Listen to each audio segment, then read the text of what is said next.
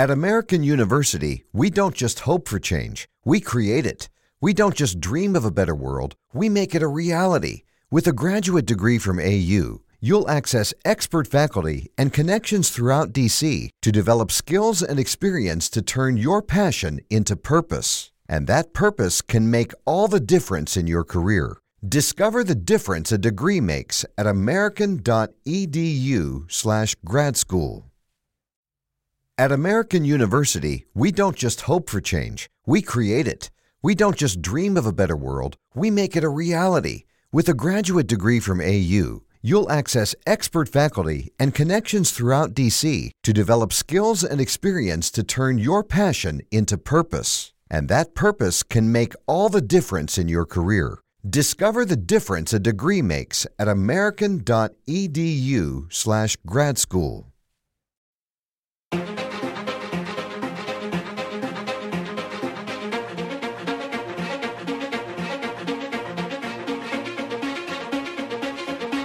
Welcome back to Forbidden Knowledge News.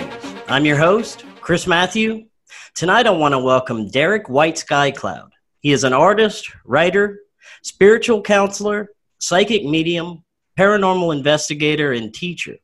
His approach to counseling, mediumship, and spiritual healing incorporates techniques from both traditional practices and alternative methodologies, drawing from the Great Spirit, his spirit guides, and other elements of sound, song, drumming, and sacred ceremonies. Derrick, thanks for joining us. How are you doing tonight? Oh, good. Thank you. I'm good. Well, I can barely hear you there. I don't know if your volume can go up a little bit or... I'll bring my volume up. I had to turn it down. Okay. You hear me now? Yeah, there you go. Much better. Okay, welcome to the show. You have a fascinating story, a fascinating background. You've had some amazing contact experiences, and I've always been very interested in how we interact with the spirit world, how we can better interact with the spirit world, and how it's kind of intertwined with the world of extraterrestrials. I'd like to know first how you got started down your path, how you became involved with this, and did it all start at an early age for you? I grew up with it as a kid. Our house was haunted. Let's just do my glasses here quickly. Our house was haunted, and I grew up with the ghosts. I mean, they were my babysitters. So my mom and dad knew the house was haunted, and the house itself belonged to people previously before me. And so the ones that passed away that built the house were the ones that kept an eye on me. So my parents, I mean, I did have a cousin that would help me as far as my take care of me when I was a kid. I was like 10 years old. So she kept an eye on me, and she was only 13, 14. So, yeah, but that was normal for me. I just thought invisible people were normal if everybody saw them, unusual story. I'm originally from Manitoba in the eastern part of Canada. And it's actually one of the most haunted provinces in Canada because the colonization, where it colonized itself back in the 1650s. So it was well known for its hauntings for many generations. Now, I understand you had some near-death experiences that may have enhanced your abilities? Yeah. That's when I was a young teenager. I got into a car accident. I actually rolled my truck in a ditch, and when it was rolling, I remember hanging onto the steering wheel, and the whole world went absolutely white. I remember looking at the green in the fields. I'm a farm kid growing up. But you look in the green fields, and the next thing I'll tell you, it was a white world. Like it was all nothing but white and light. And then I was become one with the steering wheel. And then suddenly it flashed and changed. And then the truck door opened it up on its own. And because I was still hanging on the steering wheel, I never had a seatbelt in my truck because having to drive a '64 Ford with a stick shift, there's no seatbelts in that truck back then. And so it basically, when it flipped sideways and it threw me down into the ground as it's going over sideways and it hit a telephone pole, and it backed over me again, and it rolled over and landed on its wheels. But the roof got caved in, and I wasn't supposed to survive it. But when I got thrown out, I hit my head on the ground really hard, and when I woke up, and the first thing I was upset about was because my truck, even though it landed on its wheels and the roof caved in on the driver's side, and I thought my father was going to get mad at me because he gave me that truck for my birthday. And but I had to deal with it. And when I got home, my dad said he'd rather see me okay, and the truck can be replaced, but he can't replace the son. But in the meantime, when I was there, standing there, I had blood coming off down my forehead. But my mother, when she checked me out, there was no cuts. So many years later, a lady came up to me one day and said to me that I went through stigmata, that I survived a near-death experience. Very interesting. Now, after that, you had enhanced abilities, or the abilities you already had became more enhanced? Yeah, basically, anytime anybody goes through traumatic, I didn't really notice until through the years, but after people start going through traumatic accidents, especially with the head, because it goes through the trauma and things, like, the people used to always say, give your head a shake, or it feels like something's loose in there, so to speak. What it is that what we've done, we've opened up the pineal gland more, and you become more sensitive. Anytime anybody's ever had a car accident and hit their heads by some means, and then suddenly they'll say, with a matter of weeks, they'll all of a sudden say they feel like they're more sensitive to energy around them, people, that sort of thing. Start feeling connections with spirits, and they don't know why. They've never experienced that before. It's because it opened up the brain, and the brain starts to visualize what your eyes see. So I find that's what they call the near-death experience, or anyone who's going through trauma. Now, you said from an early age you could sort of see the spirit world. Were you communicating with spirits at a young age? Oh, yeah. I mean, I grew up with them. I remember seeing myself being born. Many years later, I told my mom, I said I saw myself being born. I described it, that I remember seeing myself it looked like I was inside of a movie theater. There's no audience. But I was standing on a stage, and the whole wall was, you just visualize yourself being in a movie theater, and you're on a stage, and you're watching the whole scene happening, watching this woman having a baby in the hospital on a gurney, and the doctor saying to the woman, he's not breathing, even though the child's already out. And there's a man standing next to me on the platform in biblical clothing, asking me if I want to go with this parent, this woman, this family. And I looked at the family and I observed the baby. I never felt like, oh my God, there's a baby, oh my God, something's going to happen to him. I never felt that emotion. All I felt was, okay, I'll give it a shot. And next thing I know, I was born. Like my spirit, my soul automatically went there, because as soon as, I tell people this, and it's something I learned from spirit, as soon as the umbilical cord is about to be cut, that's when the soul enters. The soul is never in the baby. The soul does not enter the child while it's still in its mother's womb. The soul enters when the umbilical cord is being cut. That's called the life source. So, but when I did breathe, I described the whole thing to my mom. I even knew the doctor's name. And I told my mom what I had seen and how it's described that. She said, there's no way anyone should have seen that. She says, there's no way. And I described everything in that room, what it looked like to me. So my mother was totally blown away. So there have people like me that can remember watching themselves being born or choosing a parent. And I did see that for the very first time in my life, and I've never forgotten that day. And you said you always just thought it was a sort of a normal thing to have these abilities? Yeah, I thought it was normal like everybody else, because I thought all the kids could see ghosts, or all the kids can see certain things that most average kids, because you're not questioning anyone. Did you see that? It's more like, oh, okay, that's normal. And to me, when I talk to a person, say you're a ghost, you're more transparent than solid, but you could be standing in my room in my house, and you're talking to me like a conversation. We're chatting back and forth. Somebody walks in the room and they're saying, "Who are you talking to?" That person there, so and so and so. There's nobody there. Next thing you know, like, oh, okay, they think they're the crazy kid.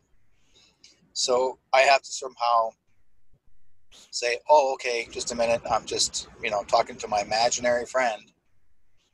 But that's normal for a lot of kids that way. And that's how I went through the experience. And through that as well, I went through an experience of the Ouija board at the same time. It wasn't my Ouija board. It was somebody else's. So, it helped open up even more stuff for me to see. Could you tell us a little bit about that experience with the Ouija board? For me, it was when I was at two twin brothers' birthday party. I was 10, 11 years of age. I was 11 then. And I went to their house, and there's a lot of kids that were there at the time, but I guess at the end of the day, there was just the two of us left, plus the twin brothers. And they wanted to play a game, or some sort of game, and they got a Ouija board for their birthday. And these boys are from England. Originally, their parents moved to Canada. This is again in Winnipeg. And I was sitting there were two couches, one on this side and one over here. And the twin brothers were on one side of the room, and me and another boy was sitting on the right on the opposite side. But the boy that's sitting next to me was Jewish. Now, I'm not using it as a negative, but the boy was very psychically sensitive himself, same age as me. And the boy, as soon as they said, well, we're going to play this game, Ouija board, well, for some reason, this boy knew more about it than I did. I had no idea what it was for. But something about my chest feeling not good when they opened up the board. Like, I didn't feel good about something that was playing, which is not, why should I feel uneasy about them playing that specific kind of game? And yet, it didn't feel good. Well, the twin boys were about to play the game, and the Jewish boy said, I refuse to play that game. He said, it's called the Devil's Board. And the boy is going, you're crazy. How do you know? Well, the young Jewish boy says, he's got a Star of David, he's wearing it around his neck, and he says, I can prove it. I can take this and put it on top of the board, and I'll ask the board, and if you're of God's light, you won't burn. But if you're the devil, you will burn. And he placed the Star of David on top of the board. All of us witnessed smoke coming out from all four corners of all four sides of the Ouija board. And it smelled like burning wood because it was on a coffee table made of wood. And one of the twin brothers shoved just pushed it off the table, and there was a black mark burn on that coffee table. After that, I got up. I made a mad dash out of the house. I never came back to that house ever again. Wow, that is amazing. Yeah. Now, you understand you've also, over the years, you've had some very profound synchronistic encounters with people, just different encounters that have shaped, I guess, the way you do your work now. You've met some very interesting and otherworldly people, right? Through the years, I have. If you're talking about UFOs, yeah. How that started with me on that one, I was living in Winnipeg again. Living in Brandon, which is another town of part of Winnipeg. And I don't remember even waking up. I remember just my sister and I both had a bunk bed, and so she slept at the bottom, I slept at the top. And all I remember is looking out the window of our bedroom, and I'm staring outside. I remember seeing this rainbow lights flashing across the sky, it looked like an orb, not an orb, but like a cigar shape, oval shape, like a squished triangle shooting across the sky, but it looked like rainbow colors following it from behind, and it's shooting across really fast. And I kept staring at that and going, oh wow, that's cool. The next thing you know, I'm outside my house, standing on my front lawn. That's how I so quickly remembered. I can remember almost like I'm just there, and then I'm outside of my front lawn of my house. Like, how did I get outside all of a sudden? And I looked around, and I'm going like, oh, what's going on here? Like, what the, you know? And I mean, you're just a kid. So this is back in 1967. They call the Earth Centennial. Never forget that day, that year. But I got into the house. Like, we didn't lock our doors. Our family never locked doors back then. That's just the way it was. You just walked right in, back in the house.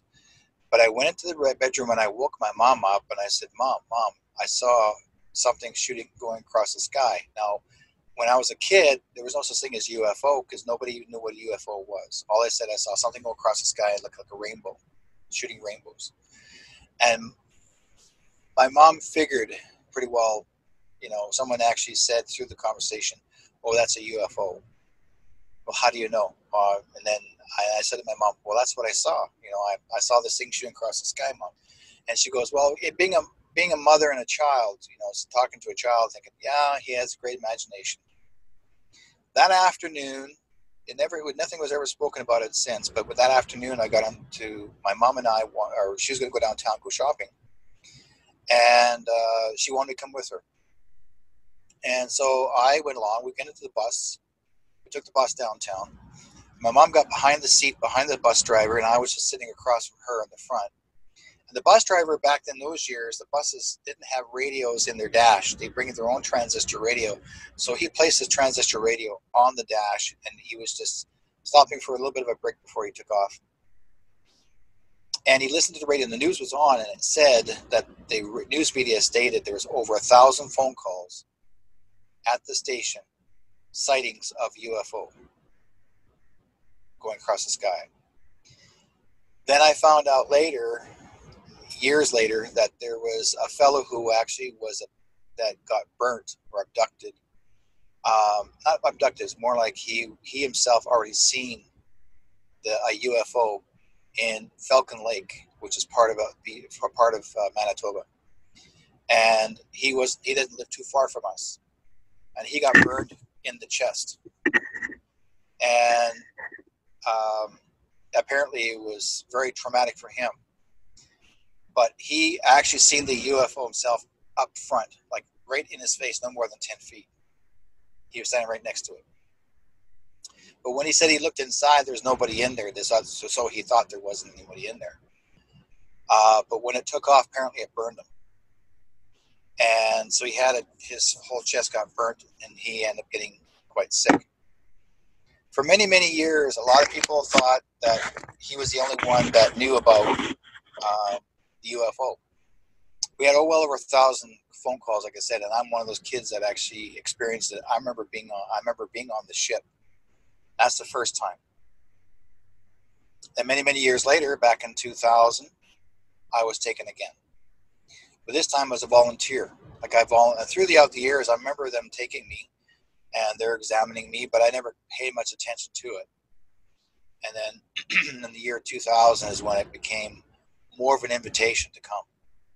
Do you remember what the ship looked like? Well, the bigger ship, like we went from one small ship to the bigger ship. The smaller one was more like, again, like as if it's a squished triangle. But it had different kinds of small little thin windows going across. And in the center of it, it looked like a inside rainbow spinning. So it was spinning inside the center, like it shouldn't look like a donut.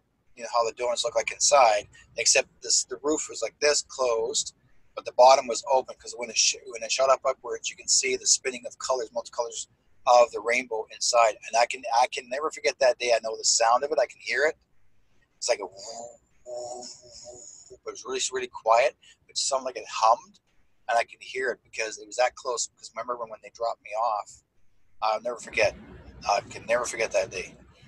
But when it was one ship going into another ship, but when they came to get me, the first time when I saw them, I didn't recognize them at first, because when I did see them, they were wearing white, like it looked like a white full jumpsuit uniform, and their heads looked like except it was white.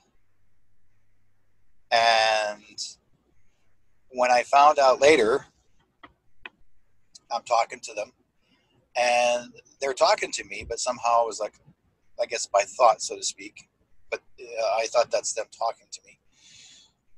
And they asked me if I want to come for a ride. And I said, sure. And I said, is this how you guys look? And they said, no, just a minute. And I could hear this, like as if it's like it unbuckled or like a sound of air. And next thing, they took off their helmet. It was actually a helmet, a full-size helmet. And the guy that was under the helmet had a beard, long hair, bright blue eyes, human like us, standing 9 feet tall. Okay, like he was like looking up that way. Like you look at if you actually visualize this, the room that you're in right now, how high is your ceiling? Add a foot. Okay, because average rooms are 8 feet. Add another foot to that, that's how tall they were. Their hands are huge, like that, right? Anyways, there was 3 of them that I met. It wasn't just one, 3 of them. And how I seen them from a distance at first is because I was coming, they got me to come out of my house. My wife was right behind me outside. And this was in the morning. And I'm walking up, and they're coming up from over a small little hill. And they said, hi, Derrick, how are you doing? I said, good. Do I know you? Well, you should. Don't you remember me? And he named himself Zial. And I said, he sounds familiar. But I just somehow, my mind just wasn't there. I'd thinking about it until I saw his face and went, oh, yeah. But the thing is that when you're a kid, you forget things after because you're not really holding on to things that were important to you. But you have a suspicion that something's in the back of your mind thinking, somehow I know him from somewhere, but I don't. I'm not sure where, which made a whole lot of sense. He knew who I was, knowing everything about me. So anyways, he asked me if I want to go for a ride and for a couple hours. And I said, where? On the ship. I'll take you to our planet. You get to see our planet. I said, you're kidding. I said, it's going to take days. He goes, no, just a matter of a few minutes. We'll be there. And I'm going like, okay. And he said, I'll show you how it works. And does your wife want to come along? And I asked Marina, I kept looking behind her, and she would come, and she goes, no, you have fun. Like as if she knew, right? So she stayed behind, and I got on the ship, and they took me around. They showed me the every place. I mean, it was people living on it. Like they went from one small ship, went from small ship to the big ship. We transferred one to the other. It didn't take long. It was like this. Like once you got on it, you sat down. I didn't wear a seatbelt. It was down. It held me it felt like air holding me there. And they went straight up into the next ship. The cool part was cloaking. Now, this is the part really gets me because I couldn't figure how come nobody's ever seen the ship, the big ship. I said, where is the big, how come nobody sees the big ship? Cloaking. They knew how to cloak their ships in the sky behind the clouds, and they actually have a cloaking system that looks like clouds. So they're in the sky, in the clouds all the time. That's why if you look at some of the things that look kind of hazy, but it looks like a cloud, but you're not sure if it's a cloud, or you get some weird looking formations in the clouds, and it doesn't make any sense. That's not something what clouds really do. That's them in there. That's where they were. On the bigger ship, I asked him how many people were on the ship. He says 330,000 people. So that's how many are on the ship. Everything from pilots to everything that they do. They're really into organic, like we call organic. They're naturalists. They try to take care. And one thing they did tell me, they are responsible to help keep the peace, and that they don't want us to do any harm to the earth because they are the ones that help develop it. They're the ones that help to populate it. That's what makes it so interesting. Like I said before, and when they took me around, they showed me the one big, huge lab. It was a huge place. I remember walking in around the corner, and there was a scientist. This guy's wearing like a white coat, and he actually had this similar like this, and he's doing this, you know. And then he would face it towards the people. There was actually 3 people inside this big, huge cylinder vat, and it was, I would say about 3.5, 4 feet tall, high, and it was stainless steel. And they had these little, they look like cushioned headrests, and they're grooved, and they go around in a circle. And there was 3 people individually inside this gel. It looked like gel. Like a brown, looked like almost like brown chocolate. And they were inside. And all you can see is their heads laying back, like on the cushion, and their just eyes are closed, and they're just there. And I said, well, where are these guys from? Oh, different parts of the world of the earth. And I said, well, why are they here? We're actually getting them better.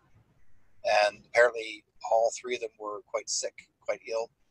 That was incurable, and according to doctors. And so they actually had them in that vat curing their disease. So, but I said, well, how come you're just curing these 3? Because they need them. They are just like me.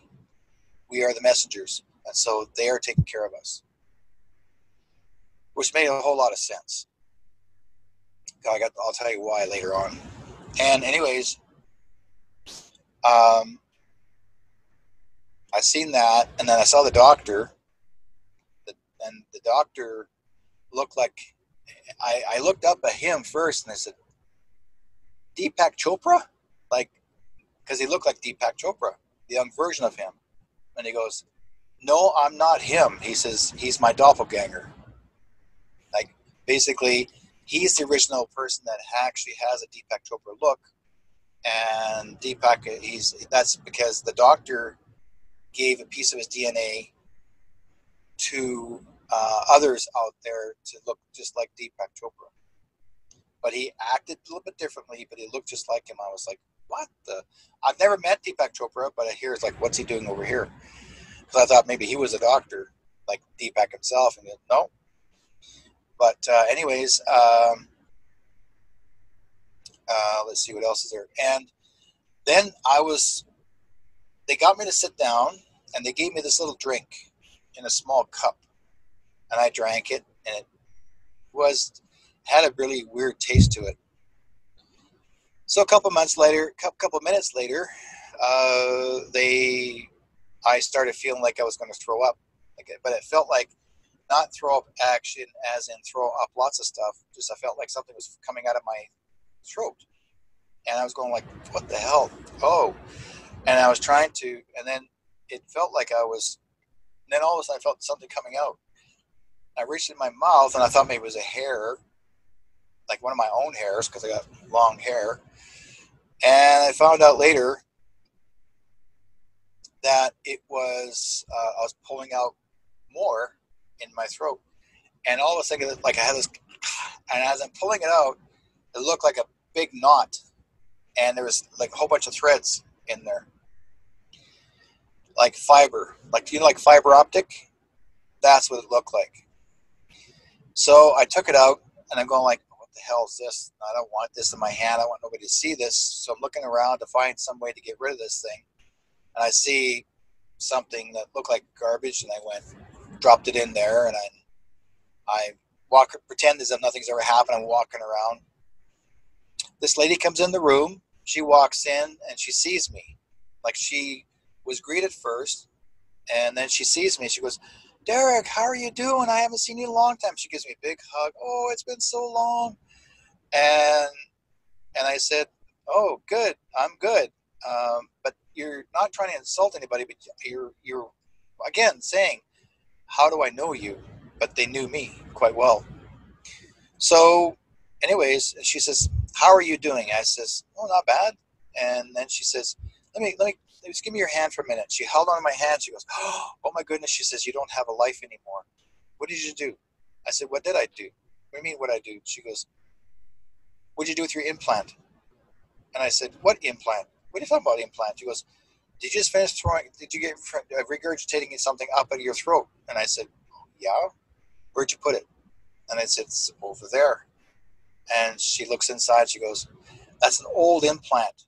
You're going to get something new. We're going to put new ones in there for to help you. She says, you have to have a new implant so that we know exactly where you are, as well as so that we can make sure your health is good. And I said, okay. She said, because if you don't have an implant, she says, you're not going to have a life. And I thought, okay, fine. So they took me to this room, and they put me on a gurney, and they got me to raise my left leg. I dropped my pants, and I was laying there on the gurney, and they got me to raise my left leg up, and they put an implant right there behind the thigh on the left of my leg. So I got an implant in there.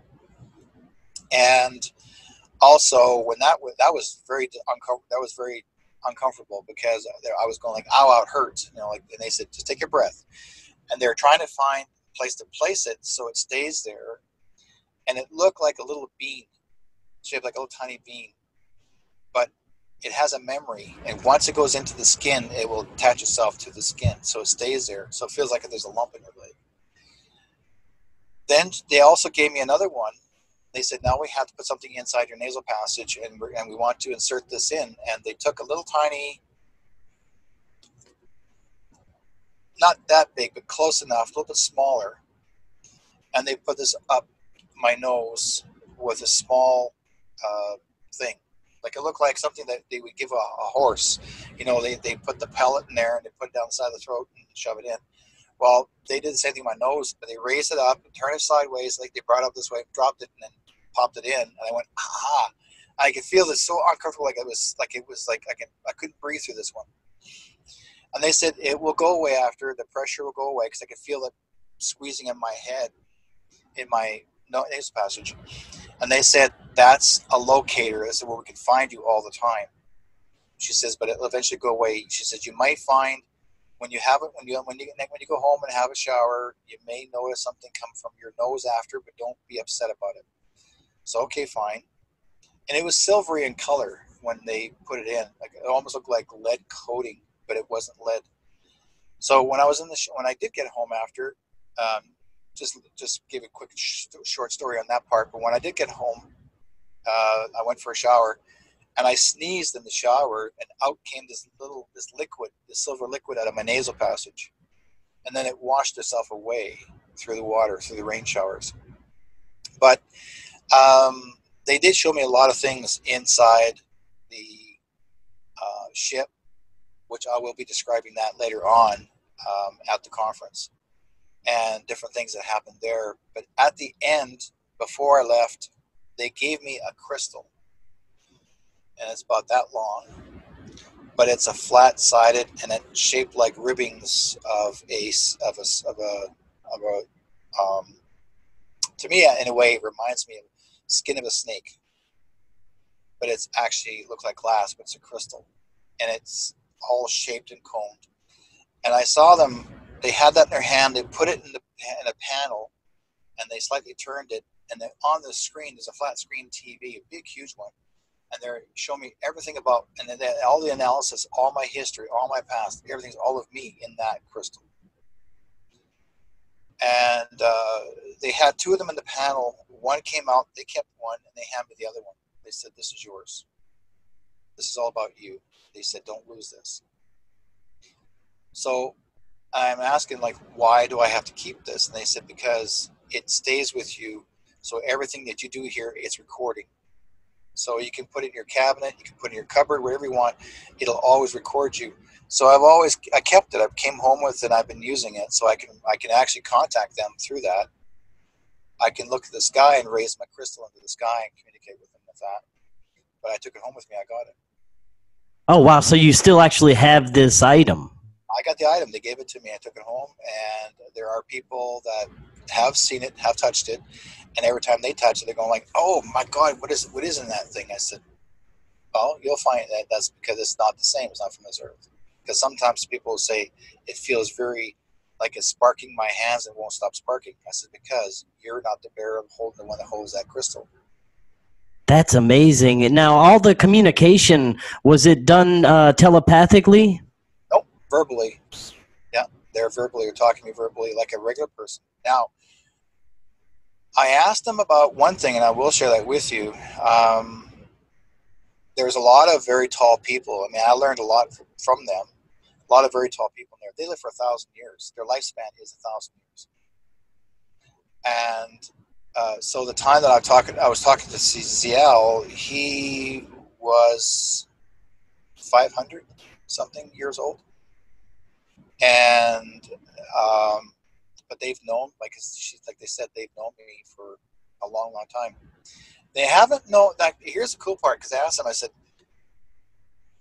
"Have I only been here once with you guys?" And they said, "Oh no, many times, because you've had lifetimes before, and we followed you." I said, "How can you trace that? Parental birth and death, and then we follow there. You all, they said you have what you call a they call it surreptile. They call it surreptile, a surreptile energy, and a surreptile energy follows everybody has an organic energy pattern, and they follow the surreptile energy again. And now I don't know the word what surreptile means, but they told me that's what it was, and it's called surreptile energy pattern, and they follow your energy pattern. Anytime you pass away, you're reborn again. They can find it. They trace you where you are, and they come and get you again. I've been with them for 5 lifetimes.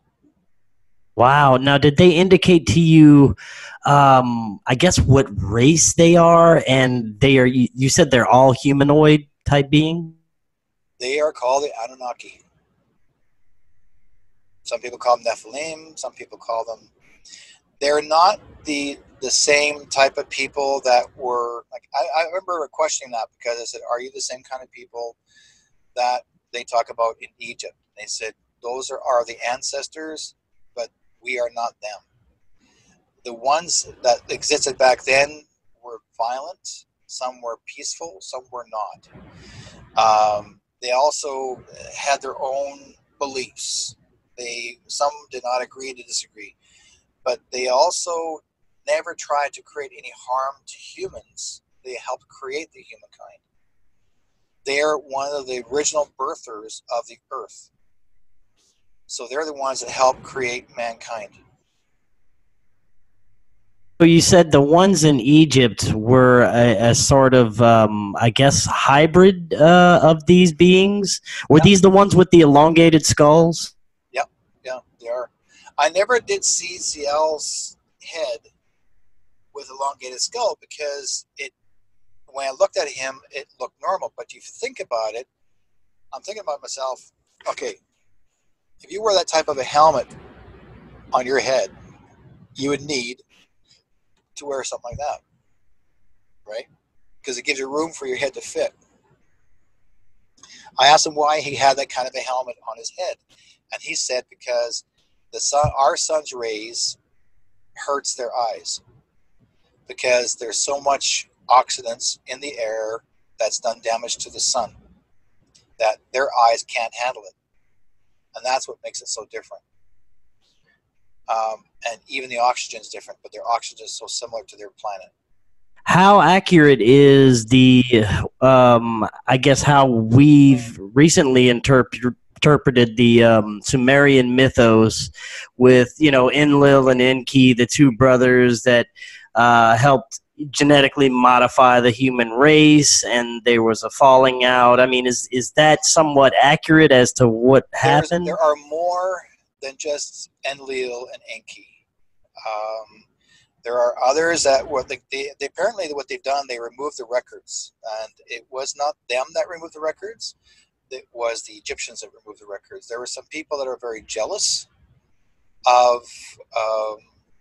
They call the high priests. They're the ones that were jealous of Enlil and them, and they basically there was many different kinds of crypts inside the pyramids or the tombs that they've actually had done writings on, but those have been destroyed.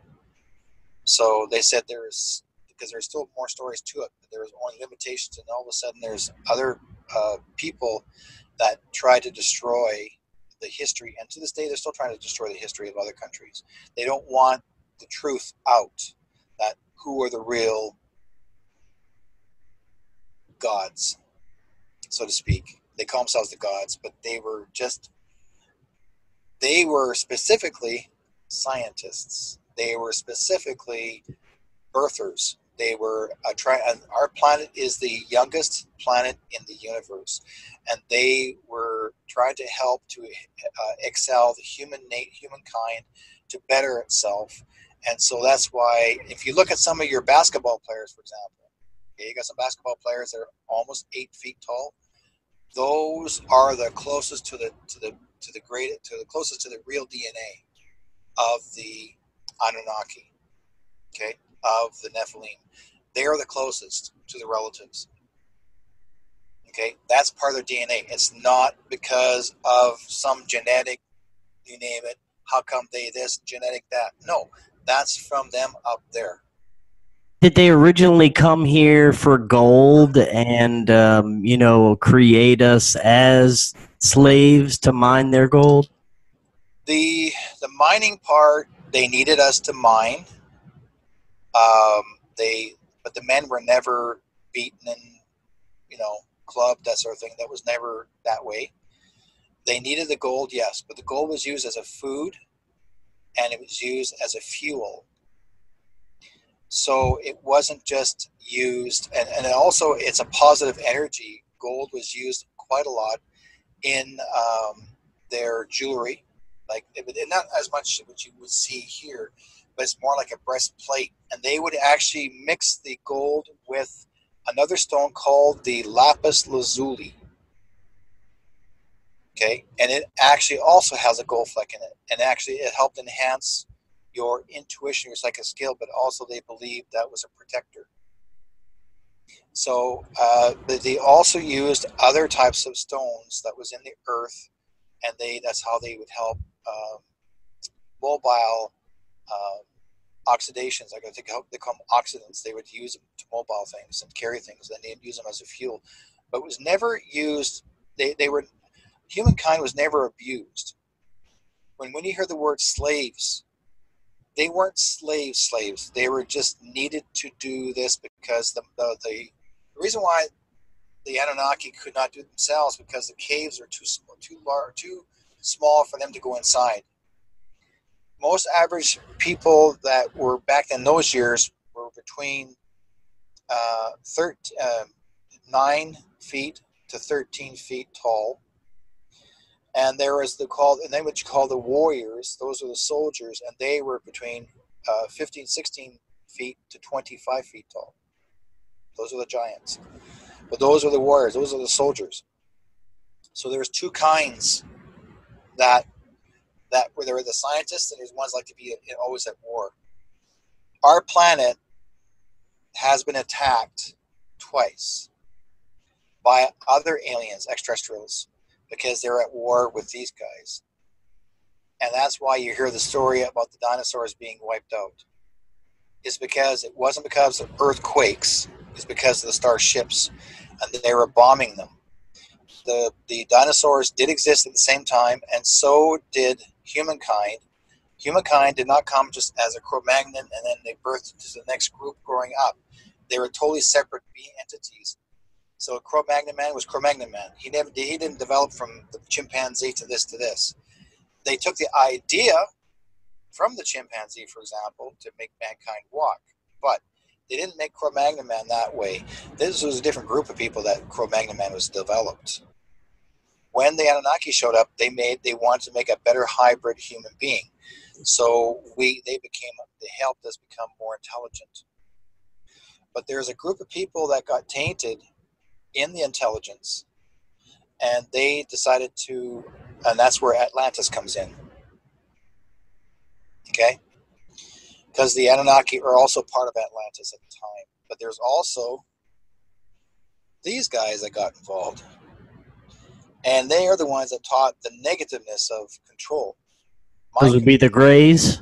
Yeah, the Greys are mind controllers, and they got involved, and they never understood the crystals. All they understood was control. They needed people like us for them to develop, so they can actually take or hybrid their kind, because they learned this from the Anunnaki, because their planet was dying out and they needed help, so they got involved. But the Anunnaki wouldn't let them do the same thing, because to them that was changing the features. So there was a war between those two for a while.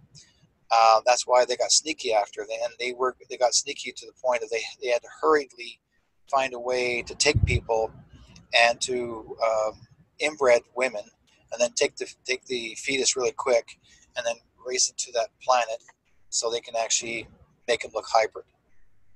So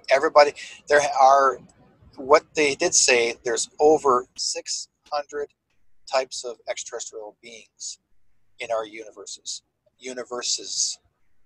There's more than one.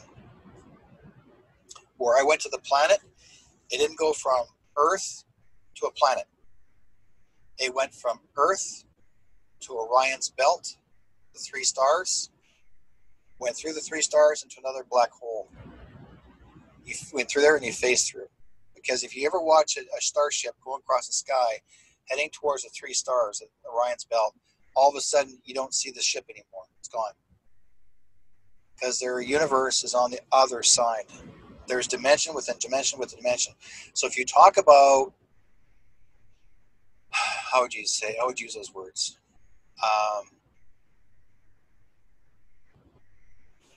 Time. How people have always talked about time. How can you go from here to Mars, and how come it takes so long to get there?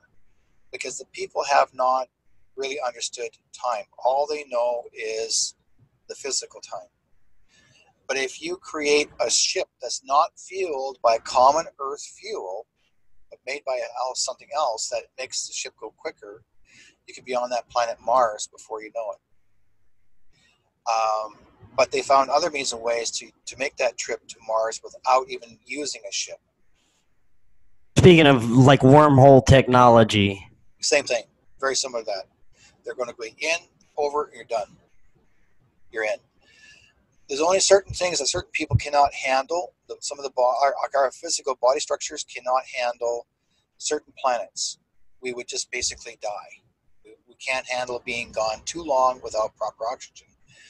Certain foods that we eat, other foods don't exist. Those particular type of foods don't exist in other planets. So what they would do is they would meld our physical body through a wall and examine us, and examine our ethereal body on their ship, and then bring us back into the bed. And some ships can actually take us from our beds or wherever we're traveling and examine us physically and return us. But whenever they're examining you, you're not the only person on the ship, because there have been people that have returned wearing somebody else's pajamas, and you're not even at home sleeping in bed in your own pajamas. You're actually probably could be on the road going to work, and all of a sudden you're not there and you're wearing pajamas in a car. So because these guys here don't have the time to waste on you to get you back to where you are. All they know is they're in a hurry to examine you, and they bring you back, but they don't think about, well, why did I put this person in a pair of pajamas where those don't belong to them? Because they're not there you're not the fashion police, so to speak. They're just there to get you examined and get you back. These Anunnaki beings, do you think that someday that they'll return and we'll have open contact with them? They'll walk amongst us again? Do you think we'll see this anytime in our lifetime? They have returned already. And how I know this, because when I was telling my story to Johnny Enoch, a good friend of mine, he interviewed me a couple years back. And he was doing a UFO conference here in Vancouver, and when he was talking about me in his presentation, mentioned me about part of his presentation.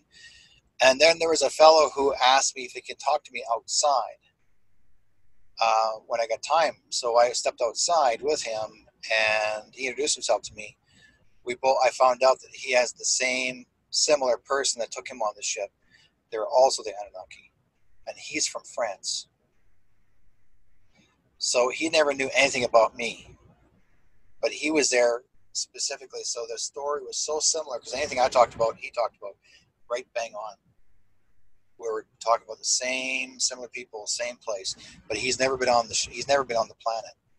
He's been on the ship, never been on the planet. It seems like we are leading up to something. I know that there is a rising in consciousness worldwide going on right now. There's so much open talk about UFOs and extraterrestrials in the media that we've never heard before. It feels to me like we're being prepared for something, like there is something big on the horizon. Like I said, do you think that, it'll be open communication like in the times of Atlantis or pre-dynastic Egypt where they were communicating with these beings openly? If you look at some of these guys that actually have been trance mediums in the past, they also talk about Atlantis rising. They talk about more research, as you're going to find more hidden caverns, hidden caves, hidden places that were never shared from the past. It's because humankind has to learn to catch up first. If they brought it out back into the 1950s, say if something like this ever happened, the public would never understand, period, because they never understood the technology. They would be too frightened about the technology.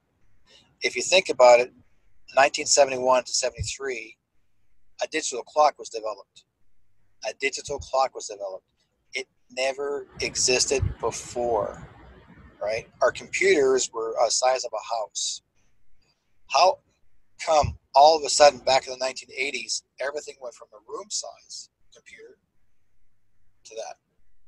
Who taught them that? There's no way anybody from Japan, there's no way anybody from the United States, nobody from Canada, nobody from any parts of the world can say to you, oh, I microsized this to this. Who were the helpers? They were. They helped develop that for us because in exchange, they were showing the rest of the world that we can develop it and use it in the same way, the same manner as they did. And I'll tell you why. They showed me a flat screen TVs in their ships long before what we even had a flat screen TV. Okay?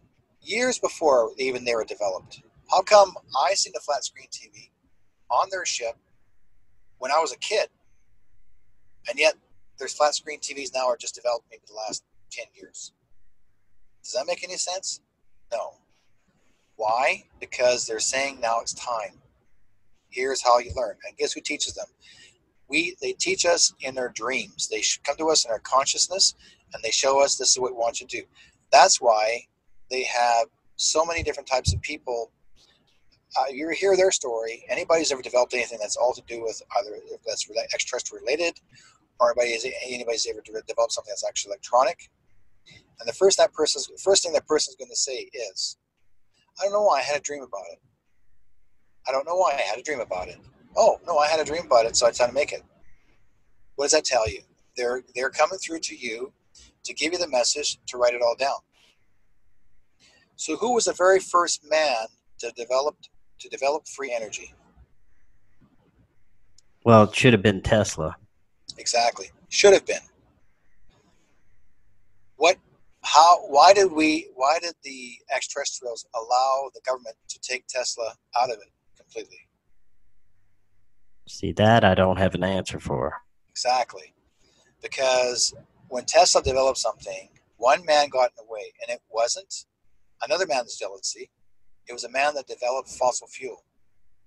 The man that kept Tesla from developing any further, and that was J.P. Morgan. J.P. Morgan destroyed Tesla's career. If JP Morgan supported him financially, we would have free energy. We would actually be able to do so many things in this world that to us would go like, wow, mind-boggling. But how is it that Tesla was able to develop so many different unique types of free energy items, and he had so many diagrams, crates and crates and crates and crates of them, all kinds of things that he's developed, and yet they got missing. There's going to be so many people out there and they're going to use all of Tesla's work. And how did they use all of Tesla's work? What did they use? What did they develop it for? Military means. Everything was used to be used in the military first. They were going to use it for war. They were going to use it to be the conquerors of the world. So it was another Trump that decided to do this. Okay, but long before you're president, another Trump decided to develop it. And so he decided to make decisions. Then there was another man, another part of the world, and said, well, I'm going to make this out of that. And that was up in Serbia. Okay, so they protected their, now, yes, Tesla was Serbian, but instead of them releasing more information to help share the story of Tesla's work, they're keeping it in the museum, but they're not letting us actually see any of his work. Why? Because eventually it's going to be used for military means if necessary. Because if you look at it, as often as you try to say, well, can we see some of the pieces? Because Serbia is so worried, and Serbians back then, those years against Croatia, and there was many great wars back in the late 40s, early 50s, and they all hated each other. It was because of the coups between two presidents. So again, war development. So this is where people are trying to separate anything that relates to war, anything that's developed as militarized means. They want to make it more of a peaceful mean. Now, why the extraterrestrials are trying to give us little bits and pieces of information through our minds, conscious, subconscious, to use it in a good way. But if someone decides to use it militarized, they're going to shut it down. The Anunnaki will shut it down because these new group of people, they're peacekeepers. They're the ones that are trying to keep this planet clean, protected. Anytime there's any type of nuclear threat, and I'll be honest with you, this is what I was told. Zale told me this himself. Any way of nuclear threat between any country, they will step in and they will knock out those rockets. And guess what? He was right. Back in 2000, he told me that, and you'll actually see some of the old film. And someone sent me a couple of films, and they said that there was unknown ships flying across the sky, blowing up the rockets where the nuclear sites were, and they cannot be used. They shut them down. So no one will ever be able to because I'll tell you, this is why CL says, no way are you going to be using the nuclear rockets. It's because you use one rocket on this world, everybody dies. One nuclear rocket in this world, everybody dies. You know why? Because it screws up the alignment of the planets. On their planet, it's only 3/4 left. They had the Great Wars in their planetary system, and a big chunk of the planet is all exploded out. They can't replace that, but they survived on it. And it's because of the Great Wars between others. There were civil wars just like the North and the South. So they don't want this to repeat itself on this Earth. They said this is our third time around that humankind has made mistakes. Twice before humankind's made mistakes. And they said the third time, that's it. Humankind will not exist. And they're making sure that we need to be more respectful of this planet. It's not humankind. They can replace us anytime. The planet is what needs to be taken care of. It's important because it's part of a solar system alignment in the planetary systems. They can turn this into a star, and they don't give a rat's ass about us.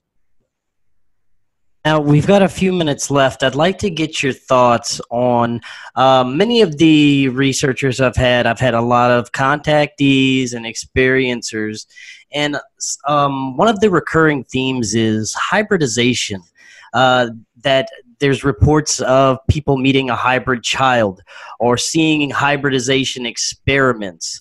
I'm not sure what races would be doing this, but is this something that you have come across? All races have hybrid children. Even I've got hybrid kids somewhere on some other planets. I know it. You do. Anytime that you're interested in it, that means that you're also a father of it. Okay? And they'll maintain your need, their need of you, up until you're about 40, 45. After that, they don't need you anymore. Because they want to take someone who is viral, not someone who can't do it anymore. And they'll keep on using a lot of humankind. Anytime that there's a person, a human, like say some guys will say, well, my abductions were traumatic. Mine were very bad. I was absolutely scared because humankind does not understand examinations. Plus, there are some extraterrestrial beings that don't know how to examine properly, and some of their tools are very intrusive. Not proper, but they're very intrusive, and so they can become very painful. But mind you, after they're done examining you, the scar is no longer there. Very little of it, right? And I've seen a lot of people with scars on their bodies from after having examinations. So everybody's different, but hybridism, I mean, there are more hybrid kids, and having to go to Laughlin, like when I was asked to be part of the presentation for Laughlin, Nevada, for this February, people are going to be very surprised when I mention when I'm going to introduce a few words that we're going to get an attention from people that are not from here, and that they will stand up and introduce themselves to you. Yeah, I'm looking forward to that.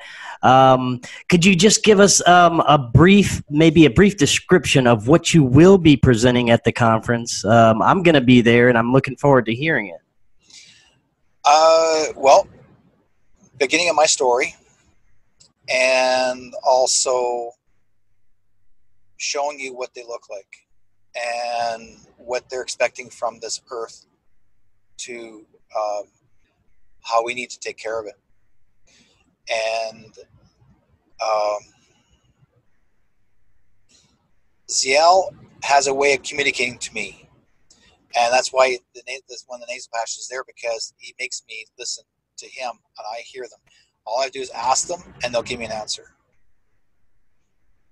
So there's like I said, I'll have words coming out of my mouth, and I have no idea what they mean, but that's how he makes it easy for humankind to understand.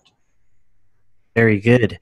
And before you head out tonight, tell the audience where they can find your work, your website, anything like that. If they want to find me, I have a website called Whiteskycloud.com, Whiteskycloud.com, and see what else is there.